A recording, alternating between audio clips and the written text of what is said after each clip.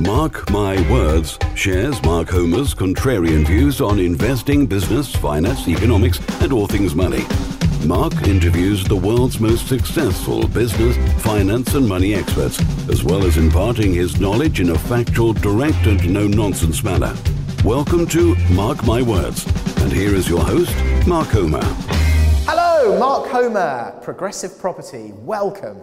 The market has dipped a little bit, probably because of Omicron, probably because it has had such stellar returns through the year, and people are losing their minds.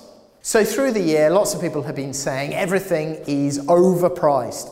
The stock market is overpriced. Tech has gone too far. Well, in some areas of the market, that may be true. I think with US markets, some of the international markets, maybe emerging markets, they probably have had a really good run. If you look at UK equities, they still look quite cheap. In fact, if you look at blue chip, really, really good sort of UK companies, I've bought a bit of Rolls-Royce, I've got a bit of Lloyds, maybe you're looking at some of the supermarkets, Tesco, although I wonder if Amazon will be able to sort of start edging into that market with their sort of fresh product. But there are lots of these big, solid UK companies which are looking very cheap in terms of comparing their current valuations with historic averages. This all started during the Brexit period and the uncertainty that came afterwards, and the market just doesn't seem to have woken up to the fact that the UK is relatively cheap. You can buy these stocks, you can get good income, good yields off these shares, so you get paid today anyway, and then at some point, I suspect, there will be a revaluation and lots of American and international shares will be worth relatively less compared to UK shares versus today. Tesla is up and down like a horse draws. It's bound to be. It was up 40% recently.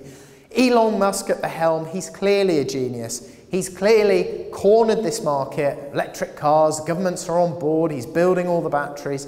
He's going to the moon, Mars, space, wherever else. Is this a good stock to buy? Well, it's very, very fully valued, a little bit like Apple. It's not something that I would get involved with because it's not something that I necessarily understand. But you can see why people are very, very excited. If you want a white-knuckle roller coaster ride, buy Tesla stock.